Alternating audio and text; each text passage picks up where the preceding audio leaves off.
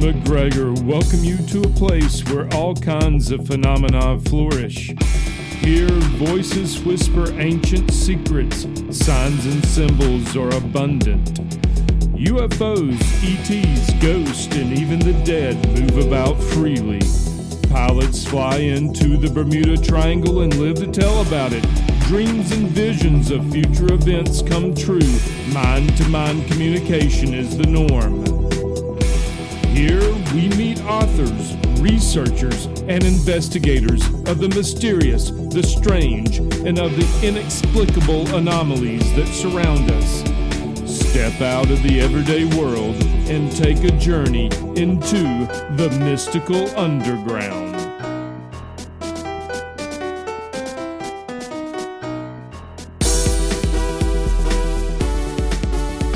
Welcome to the Mystical Underground. This is Trish McGregor. And Rob McGregor. And this is episode 3.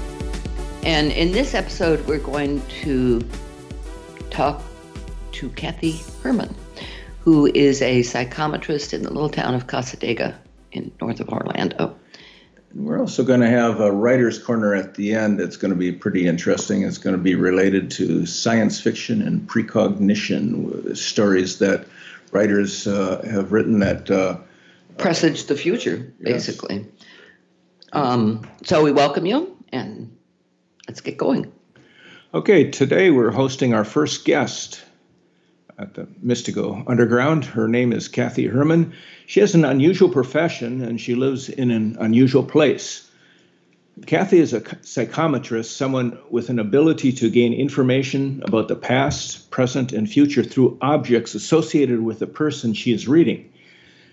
We'll get more into that in our interview, but first we want to talk a bit about where Kathy does her work. It's a very small town in Central Florida. It's about a half an hour or so outside of Orlando, north of Orlando. It's called Cassadaga. Our daughter lives in Orlando, and when we visit, we're always amazed at the number of people we meet who have never heard of Cassadaga, which is possibly the most unusual little town in America. At the heart of Cassadaga is a spiritualist community. That's what makes it really unusual. It's known officially as the Southern Cassadaga Spiritualist Camp Meeting Association. A mouthful there. It dates back to the late 19th century when a 27-year-old medium by the name of George Colby was directed by the spirit world to journey to Central Florida to establish a spiritualist community. And just to be clear, spiritualists are people who communicate with the dead. Right, yeah. So the year was 1875, and George was participating in a seance somewhere in Iowa, delivering messages he was receiving to people in attendance around the table. Suddenly, as the story goes, an Indian spirit guide named Seneca came through and directed Colby to go to Eau Claire, Wisconsin, where he was to hook up with T.D. Giddings, another spiritualist. Once there, he would receive further directions. So Colby was a product of the time when the spiritualist movement was sweeping the country, and so the next morning he packed up and left for Wisconsin. He found Giddings, and again Seneca came through in a seance, and the two spiritualists were given instructions to leave Wisconsin and head for Florida. Back then, trains and steamboats were the most advanced methods of transportation, so they took a train all the way to Jacksonville, Florida. Then from there, a steamboat along the St. Johns River to a place called Blue Springs. That was the closest possible they could get to their destination. So, but the only thing that lay beyond Blue Springs was a dense subtropical forest. But Seneca made contact again and told the men to travel inland and look for a place with hills and a chain of lakes. It was easy for him. He was dead. They made their way through the dense undergrowth, and after several miles, arrived at a spot that looked like what Seneca had described, the lakes and the hills. And Florida, by the way, doesn't have many hills, so it's a geographic anomaly. Yeah, right. So Colby built a house on the shore of a lake, and Giddings and his family built a home nearby. How they did this is beyond me, but they must have figured it out. Colby eventually obtained a government deed for 74 acres but another 18 years would pass before the spiritualist community would be established. So in October 1894, two mediums signed the charter for the spiritualist camp on 35 acres of Kolbe's property.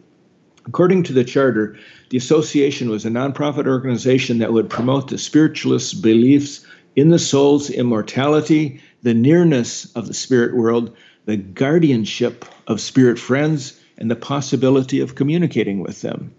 So all that said, I wanted to say that our guest, Kathy Herman, is not a member of the Spiritualist Association, but one of a number of psychics and mediums who live just outside of the camp. And there's been a long time tension, I guess would be the right word, between those in the camp. Yeah, those in the camp and those on the outside. But Kathy, I should say, is in good company because even George Kolbe, who established the site for the camp, became an outsider and was never part of the association. So I'm sure Kathy can tell us more about all of that. So we welcome Kathy to the show. Hi, Kathy. Yay, we're glad you're here. Hey, Kathy. Hi, glad to be here. Good. Thank you for hanging on here. All right. What I'd like to know is what's it like working in Cassadaga? I grew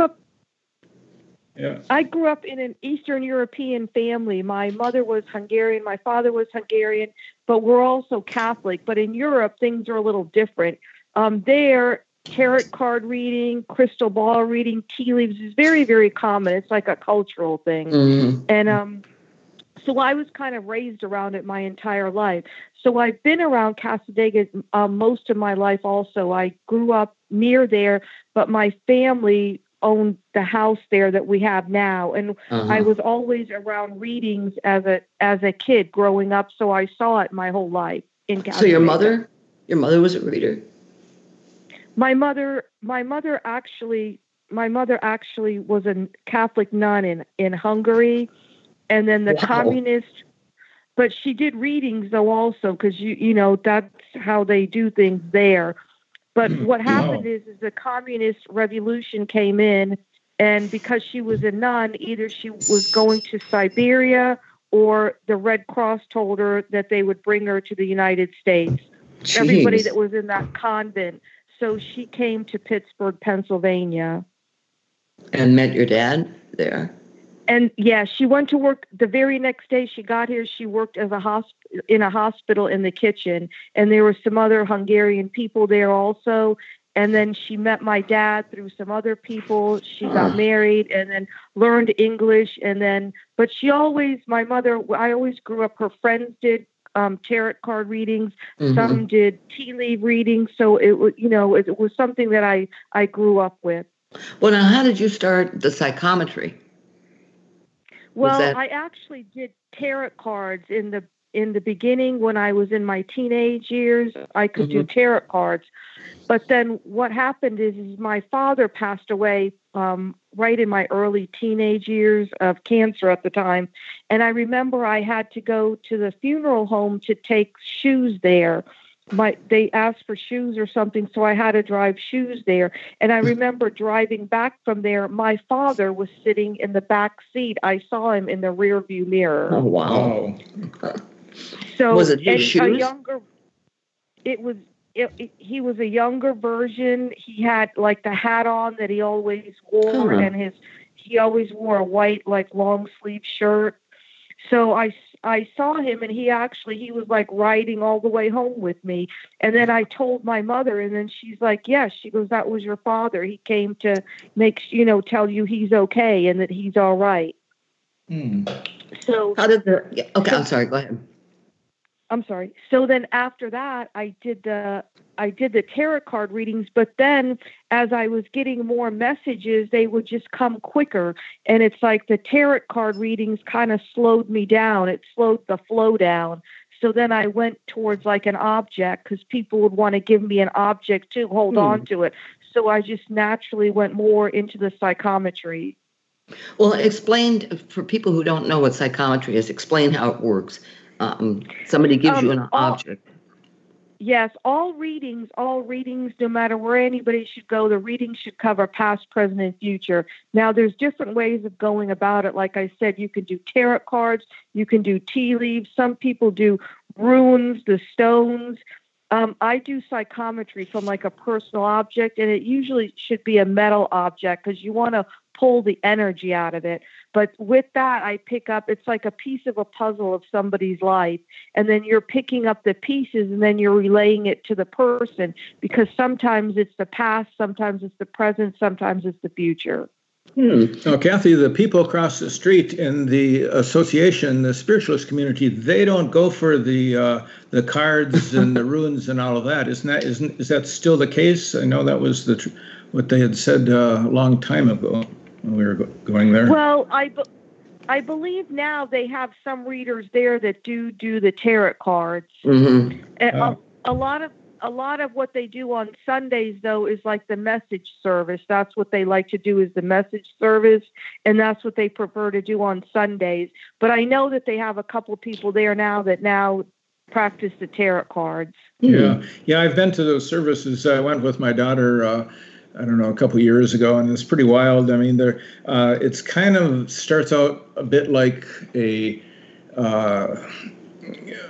like maybe a Baptist revival or something, where they're reading and singing from hymn books, and then somebody came up and gave like a meditation, a visualization that was kind of interesting for about 15 minutes or so, and then somebody came up and they just started giving spot readings to people around the room, and then they had healers too. People ran to these seats at the back, and if you got in a seat, then the healers would come around and stand behind you and do a healing. So that was interesting. Now the people at the camp, most of the people there, they're actually, you're supposed to be a spiritualist. Whereas in the rest of Cassadaga, the rest of us, I mean, you have Baptists, you have Catholics. Not everybody is a spiritualist. Right. Some people are Buddhist, but the people in the camp, they want you to be a spiritualist. Right. So is that mandatory for living in one of the houses? Yes. Mm-hmm. Okay, so I know the first time our daughter got a reading with you, she handed you her cell phone. So when you are given an object, what happens? I mean, do you get impressions? Do you get feelings? Do you have visions? How does it work? Well, before cell phones, I would use like either a ring or a personal piece of jewelry or car keys, because car keys are very personal to someone. And then the cell phones came, and now everybody's life is kind of like in a cell phone. Yeah. Their energy, their life, what's going on. So now I do a lot with cell phones, but sometimes I can pick up like numbers, or I'll pick up a name, or sometimes I'll see a place like with mountains, or I'll see like a map in the direction going towards the northwest part, or you can see somebody sometimes on spirit side. You can kind of see the image of someone that you relate to the person that you're reading to, or else you'll just pick up like a feeling, and then you just, after time, you just kind of like know what that is. That it's relating to the person's significant other, or it's relating to a child. You get familiar with what it is. Well, okay, here's a question. When you're out grocery shopping or, running errands, how do you shut that off? I mean, do you pick up impressions from pieces of fruit, that you might pick up out of a bin, or how's that work?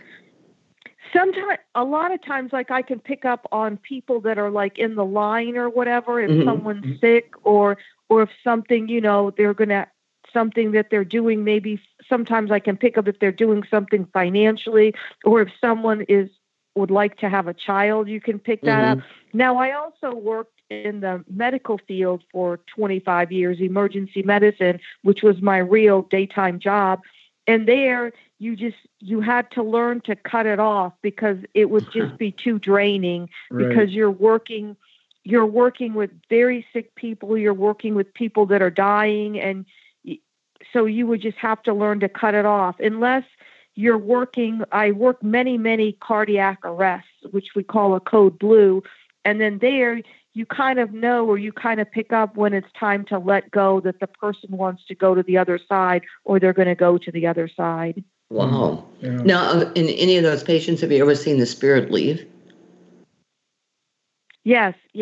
There was a couple times when we were in the emergency room working like a code blue or whatever, and we had been working you'd work it for 10 minutes or something.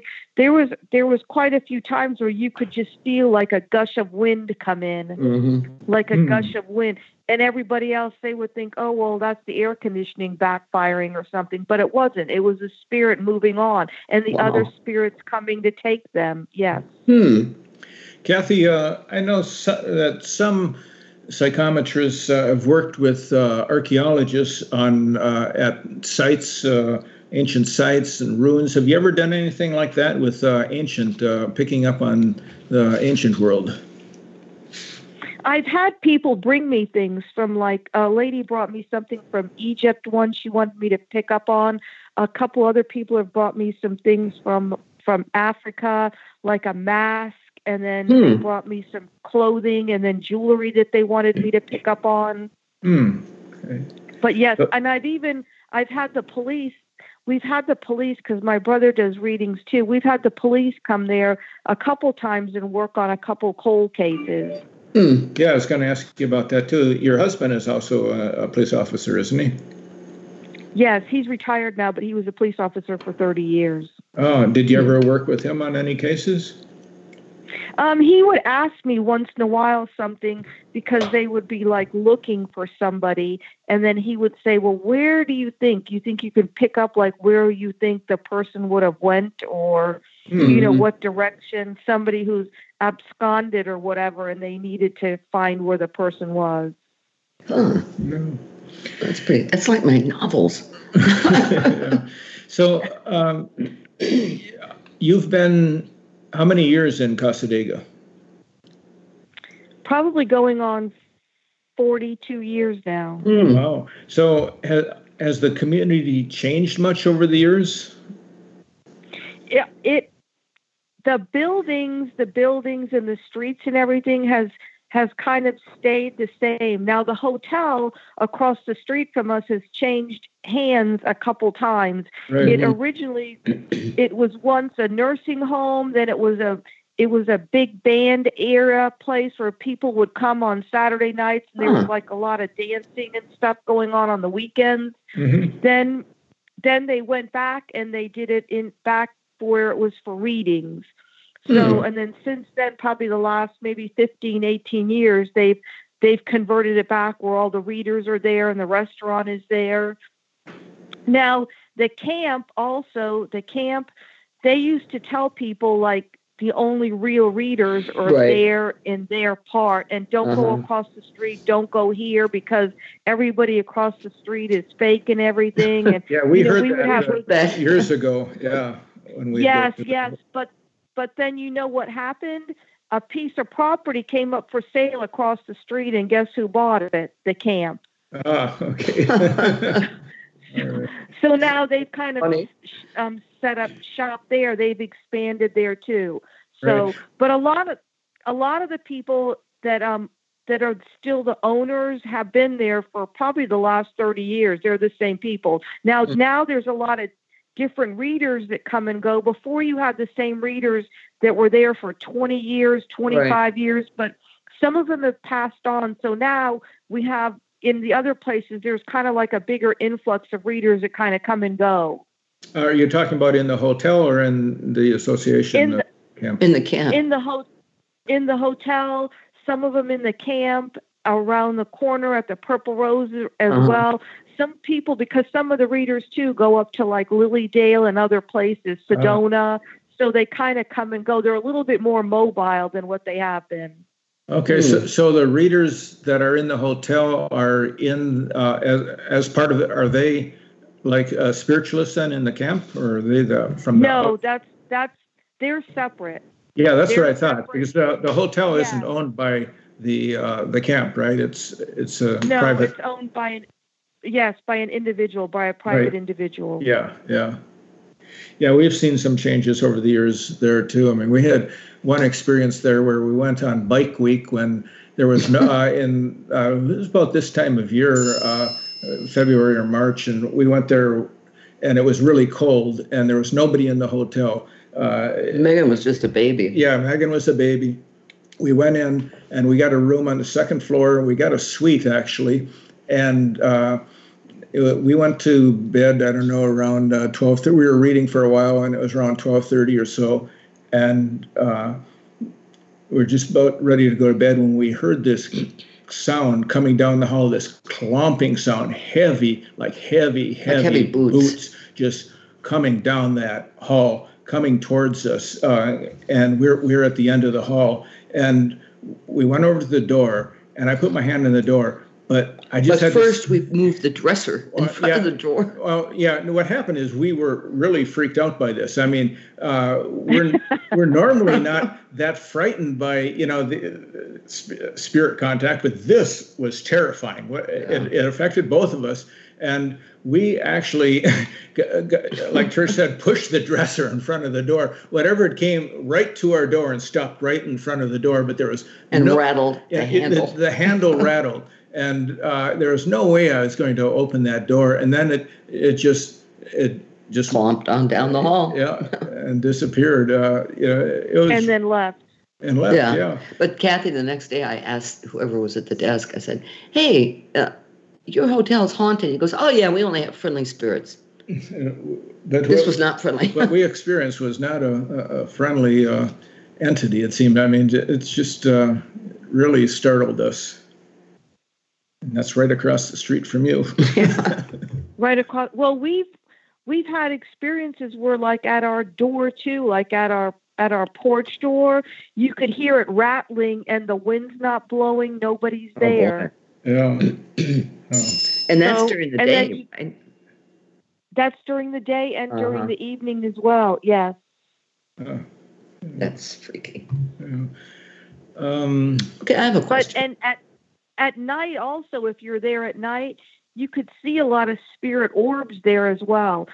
Cassadaga is a place of high energy, so it attracts a lot from spirit land as well. Mm-hmm. So if you're ever there, I'm sure you're there a lot. In the evenings, you can see with a camera, whatever, you can pick up a lot of orbs there. Yeah, we went down one evening by the temple, Kobe Temple, I think it's called, where they do the services, and they have a little park next to it. And we're sitting there, and that's when, remember, you saw that white wolf? Yeah, I remember that. It was a white wolf. A white wolf streak by. That really freaked me out. I thought, oh my God, we're going to die. Well, animals also go to the other side. Pets go to the other side. It wouldn't be heaven without them. So animals, they all go also when they pass to the other side.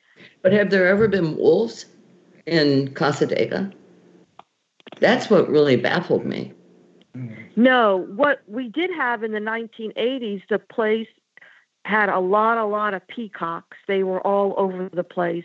You would wake up in the morning and they'd be sitting on your rooftops. They'd be all over the place. And that eerie sound they make, it just it's spooky. That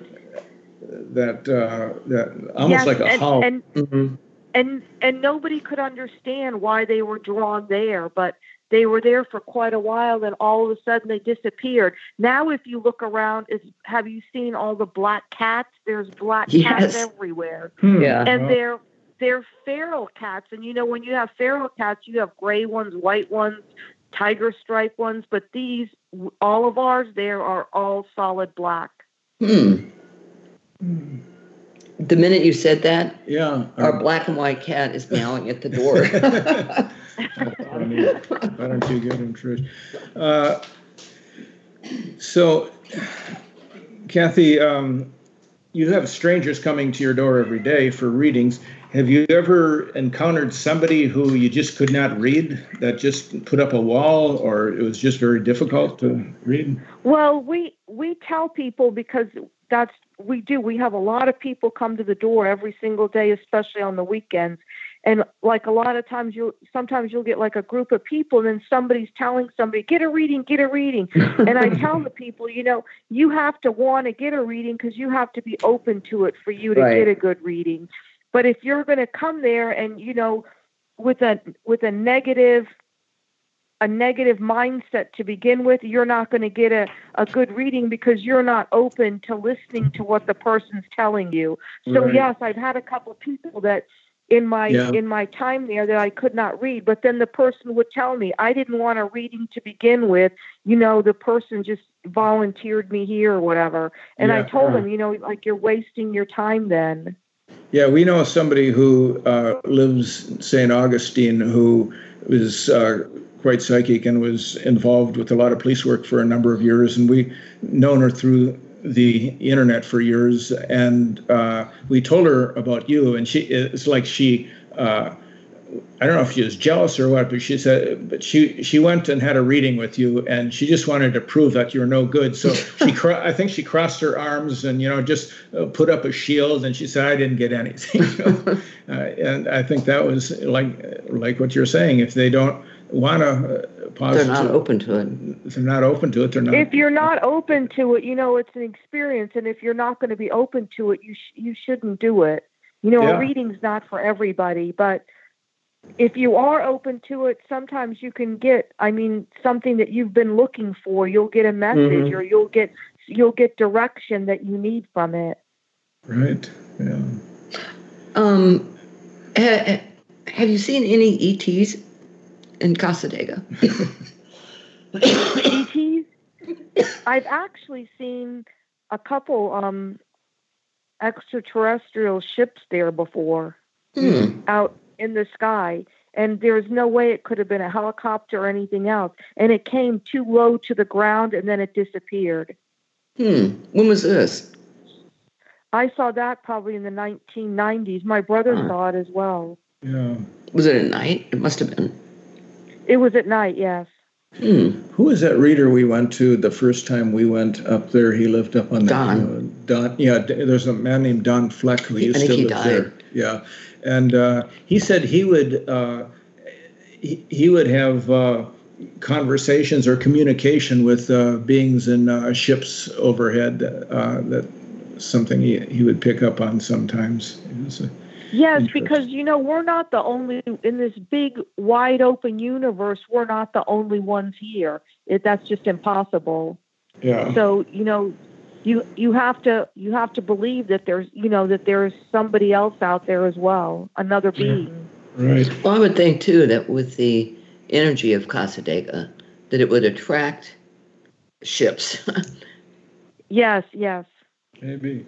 When you were working as a nurse, did your colleagues know about your abilities? Well, actually, there was another girl that I worked with at one time. She was also a reader. So she knew of me, and then there was another lady, another nurse. She was much older, but she was another nurse, and she actually I found out after about 2 years of her working there that she lived in the camp, but she would never acknowledge it. Wow. Yeah, she would never acknowledge it, or she wouldn't say one word about it. And if I brought it up, she would avoid me like the plague. Interesting. So you didn't know her? Through Cassadaga? No, I did.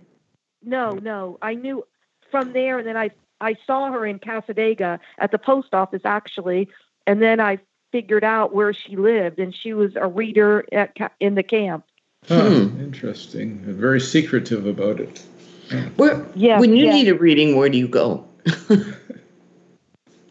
Sometimes I've had some friends pick up things on me and tell me, or sometimes my brother would pick up on me. He would throw out some cards for me. Mm-hmm. So it just all depends. Yeah, that's interesting. I've always wondered where psychics get readings. It's hard to read for yourself because you don't want to be, unbiased about it. You want it to go in one way or another. Well, that's the same thing is true in astrology. I could sit and look at my own chart for days and not figure out anything.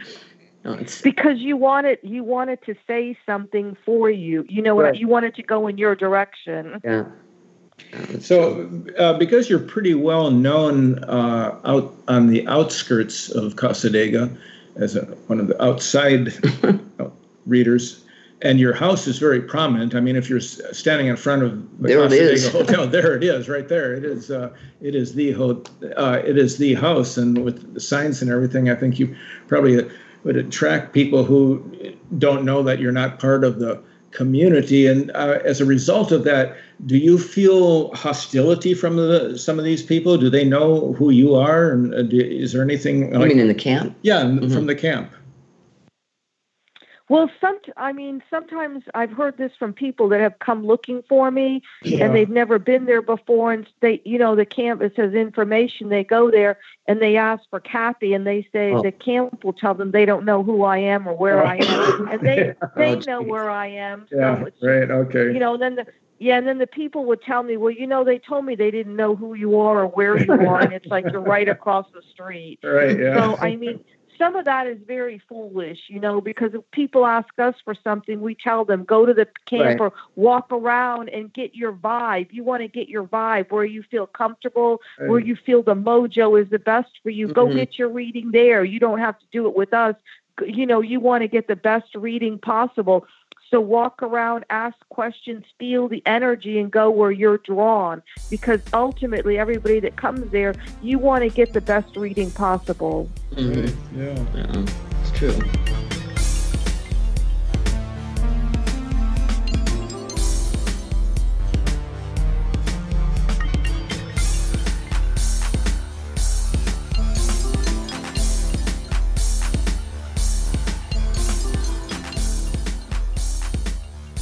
Okay, today in the Writer's Corner, we'd like to talk about a type of phenomena that involves science fiction writers.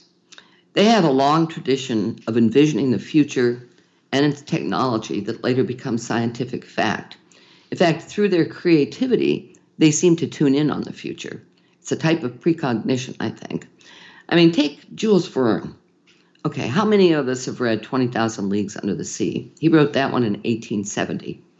And in it, he imagined an underwater ship powered by electricity. American inventor Simon Lake was inspired by the novel and invented his own submarine, the Argonaut, in 1888. Then there was Verne's novel, From the Earth to the Moon, published in 1865. And this one was really startling. It described the details of a space capsule that in 1969 sent astronauts to the moon, the Apollo 11. He stipulated in the novel how long the flight would take, that it would be launched from Florida, and he described its splashdown in the ocean. He also described light-propelled spacecraft, now known as solar sails. And keep in mind that Verne was living in the time of the Civil War. So a whole lot of stuff was going on in this guy's head. Now, I don't think he wasn't really unique, because other writers have done this, but I think that Verne, as a science fiction writer who really tuned in on the future, may hold the top prize for this stuff. Okay, then I'd never heard of this man, Edward Bellamy. In 1888, he wrote a book called Looking Backward. This is kind of funny. It was a utopian novel set in Boston in 2000. In the story, the U.S. is a country that exists in a spirit of cooperation and brotherhood. Not exactly like what life is like in the 21st century. However, the people in this utopia carry cards that allow them to make purchases without cash. Sounds a lot like a debit card. Then we have Heinlein's most famous novel, Stranger in a Strange Land. But like many writers, he started out writing short stories. And this particular thing comes from a short story he wrote in 1941. It was called Solution Unsatisfactory, and it was published in Astounding Science Fiction. Now, this was about a future where the U.S. develops an atomic weapon that ends World War II. The event launches a nuclear arms race. The story was written before the United States entered World War II and 5 years before the bombing of Hiroshima and Nagasaki. Then we have Fahrenheit 451, Ray Bradbury's 1953 book. In that book, he describes little seashells, thimble radios, he calls them. They're like portable headphones. Now, portable headphones already existed in 1953, but they were massive and heavy. So Bradbury's thimble radio describes earbuds, which didn't come into wide use until around 2000. With the popularity of wireless earbuds, these little seashells, as he called them, became an even more apt metaphor. Then there's William Gibson. In 1984, his novel Neuromancer predicted the World Wide Web, virtual reality, cyberspace, and hacking a decade before the internet existed as it does today. Now, even Stephen King has proven to be pretty precognitive, which isn't surprising. In May 1982, King published The Running Man, and that came out under the pseudonym of Richard Bachman. The story is set in the U.S. in 2025, where life is a dystopian nightmare. The economy is in ruins, and Bim Richards, the protagonist, is desperate. He's unemployed, his daughter is really sick, and his wife is now prostituting to help pay the bills. He undergoes really rigorous training, so he'll be chosen to participate in The Running Man, which is the most lucrative game show, or the most lucrative show of Games Network. He'll be hunted by the network's elite killing team, and if he manages to survive for 30 days, he'll win $1 billion. Okay, in 1987, that novel became a movie starring Arnold Schwarzenegger. In September 1989, a TV reality show, American Gladiators, premiered, and it had many really uncanny parallels to The Running Man, minus the death threat.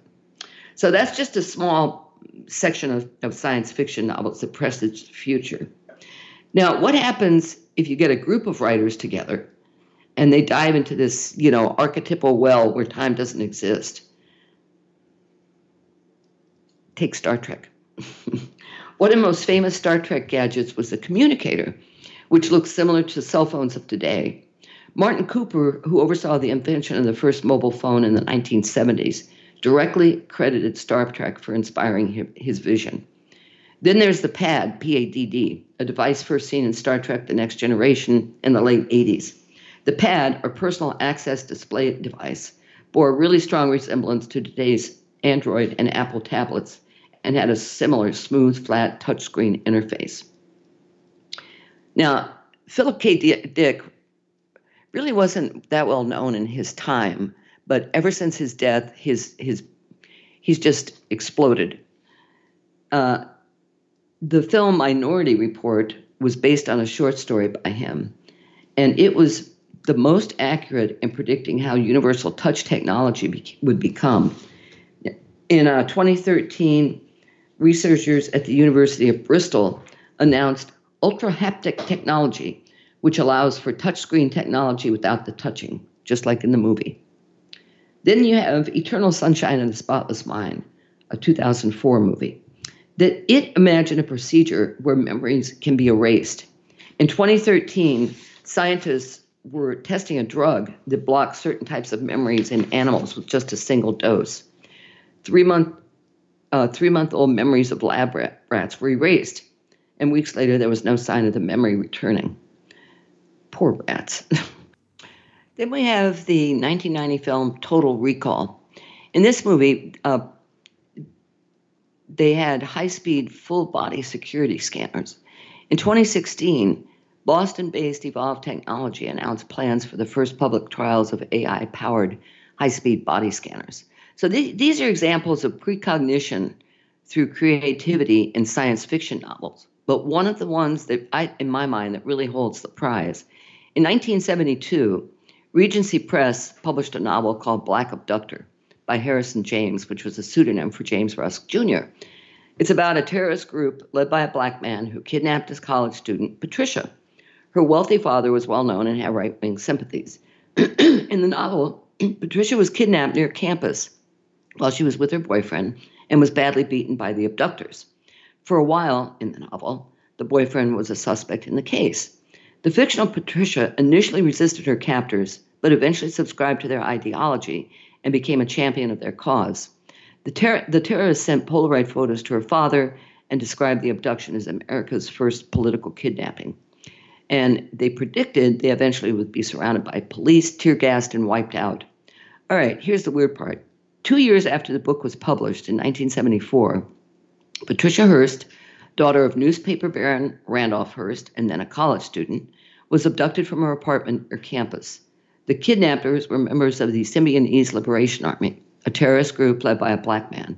Her boyfriend, Stephen Weed, was with her at the time, was badly beaten, and became a suspect in the case. Patricia Hearst, like the fictional Patricia, became a sympathizer of her abductor's cause. She ended up robbing a bank with her kidnappers and was photographed carrying an MI carbine. Now, either the FBI was either familiar with the novel or had read it, and the author became a suspect in the case. The real-life abductors were eventually surrounded by the police, tear-gassed, and killed, just as the fictional kidnappers predicted they would be. So, had the terrorists read the novel? Or was this an instance where a creative edge enabled an author to sense the future so deeply that he uncovered really stunning details identical to those that came about 2 years later? And this whole topic interested me when I had a similar experience with a novel I'd written called Storm Surge. In 1992, before I even knew about any of these precognitive movies and books, in August 14th, 1992, actually, I mailed off a novel, Storm Surge, to my new editor at Hyperion. It was the seventh in a series that featured a husband and wife detective team. And the story revolved around a Category 5 hurricane named Alfonso that slams into South Florida and flattens entire neighborhoods. So on the same day that I mailed it off to her, this is in the days before email, a tropical wave moved off the coast of Africa. That's one of many that roll away from that continent during hurricane season. And it had completely escaped my notice. But 10 days later, that wave had grown into one of the most powerful hurricanes on record. At one point, its winds were estimated to be in excess of 200 miles an hour. Hurricane Andrew walloped Homestead, Florida, basically wiped it off the map, and obliterated entire neighborhoods. Now, for me, the synchronicity was striking in several ways. In fiction and in real life, both hurricanes were first named storms of the season and began with an A. They were Category 5s. Both were tightly compacted storms that targeted only a small area. In the book, it was Miami Beach and South Beach that took the hit. In real life, it was Homestead, about 40 miles south of Miami Beach. So after that happened, I promised myself I would never write again about hurricanes. I broke that promise in 2005, but that's another story. So hope you enjoyed the precognition in novels. Thanks for joining The Mystical Underground. Listen to the podcast at themysticalunderground.com. Subscribe to the podcast on Apple Podcasts, Spotify, and Google Podcasts. Follow Trish and Rob on Instagram at Trish and Rob McGregor. Follow the podcast on Twitter at TheMysticCast. Visit the blog, blog.synchrosecrets.com. Visit the book site, phenomenon111.com. Until next week, thank you for listening and stay mystical.